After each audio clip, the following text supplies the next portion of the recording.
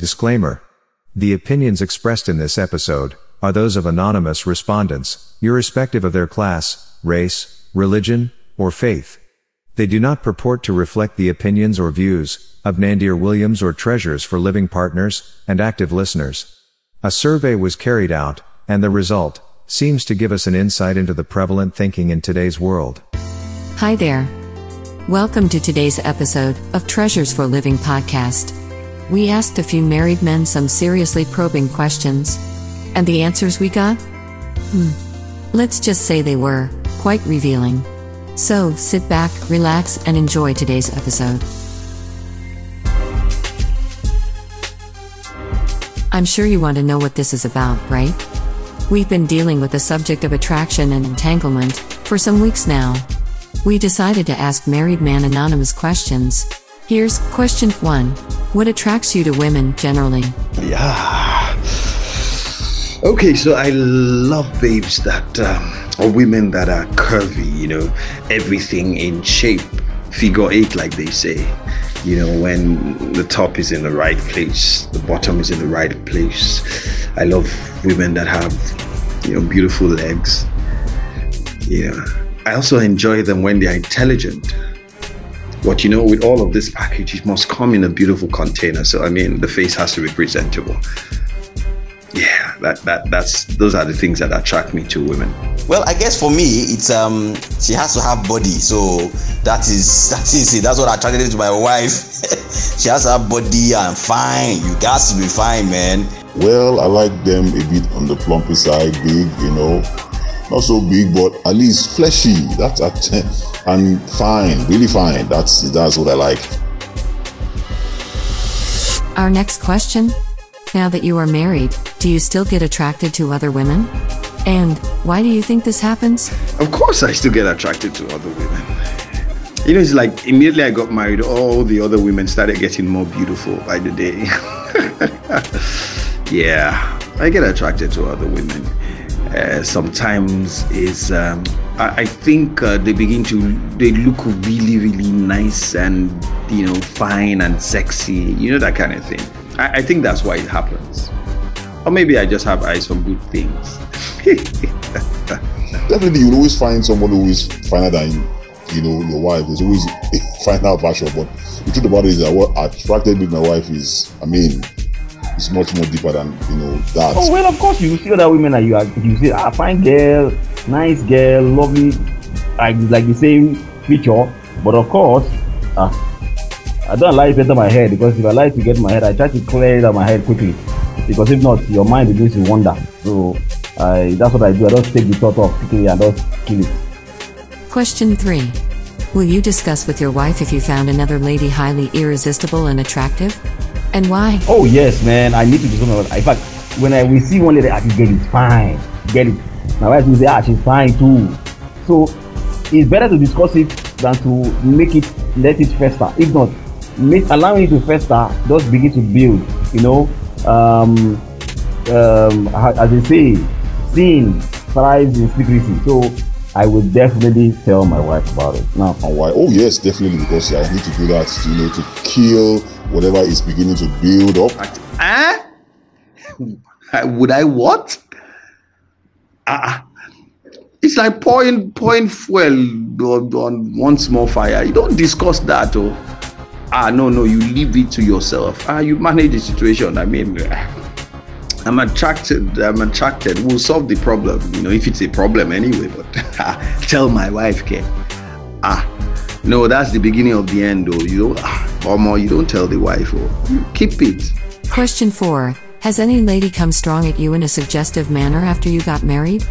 If yes, how did you cope? Oh yes, a lady came strong. Seriously. Of course, I told my wife straight away, and she decided she wanted to come in and handle the issue. I said, calm down before you say it again.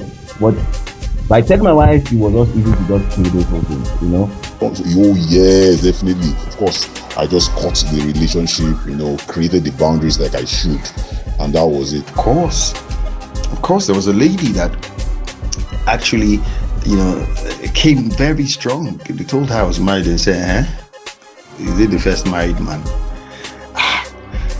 Yes. Ladies have come strong to me in suggestive manners. Yeah, they have. How did I cope?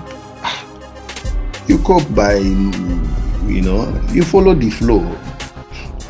You understand, Abi? But yeah, you follow the flow.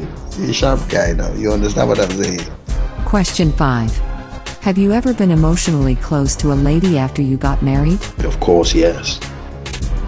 Of course, yes. Emotionally close, yes. There's madam. There's the wife. And you get my point. They are emotionally, yeah. Life must move on now. You understand? You eat okra soup today. Tomorrow you eat, egusi soup. You know that kind of thing. That's how it is, man. It is what it is. No, I try to guard against it. It's dangerous. So anyone, even the fact that when you talk to Karen, we just try to see how you can create the boundaries. Critical, man. Well, I've been thinking about that question, and I've been cracking my head. For me to crack my head, that means it hasn't happened. Everyone I've dealt with, I've killed that thought even when it's trying to come, because I just stay with this. Because allowing the thought to flow in, and dwelling on it, just keeps carrying it to another level. So I just kill it immediately.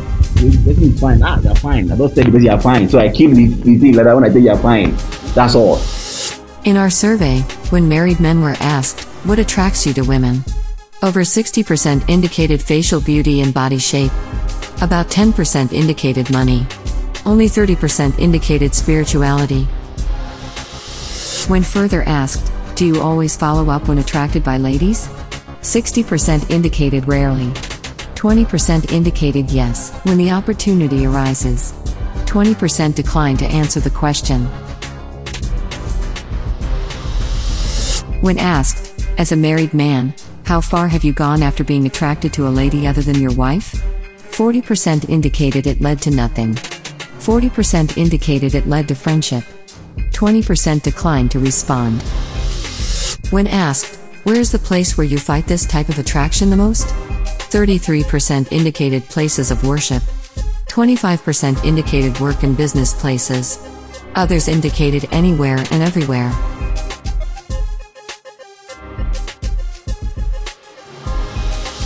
When asked, how do you deal with attraction, especially when it becomes intense? 60% indicated they will shrug it off. 20% indicated they will discuss with their wives.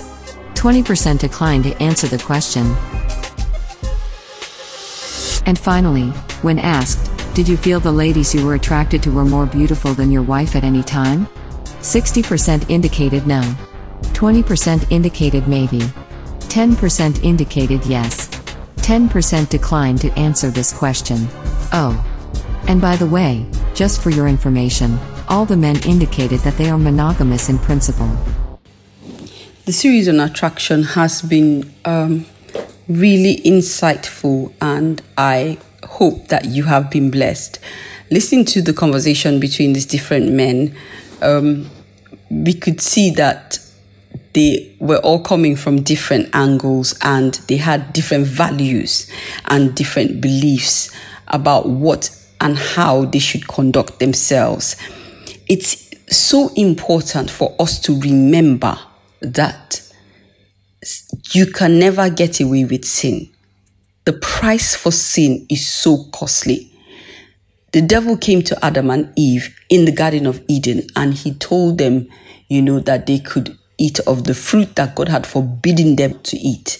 He never told them that if or when they ate that fruit, that they would lose every single thing and be driven from the garden. He did not tell them the consequences of their sin. He deceived them. And that is how it is with sexual affairs, with sexual relations, with having, with adultery, with fornication. It is an offer. It is an enticing offer. It looks lovely. It looks delicious. It looks like you're going to get the best out of it, but actually their pains and their consequences of transgressing and violating God's word. Now, why do I say that? We see that in the life of David. King David, this awesome lover of God, sees Bathsheba. She looks beautiful. He sleeps with her, ends up killing her husband. He has a child. The child dies. Even though David repents, God tells him that there will be consequences to his action. You can never get away with anything. Don't be deceived. Whatever you sow, that is what you will reap. So there are consequences to having extramarital affairs, to adultery, to fornication, there are consequences. And those consequences, even after you have said, God, I'm sorry, I ask you to forgive me, there will be things that would happen.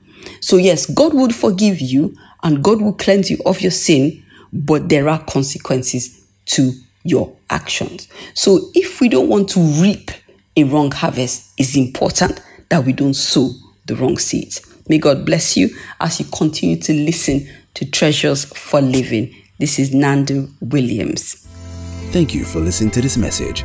We trust that you've been blessed, encouraged, and transformed to go out and make a difference.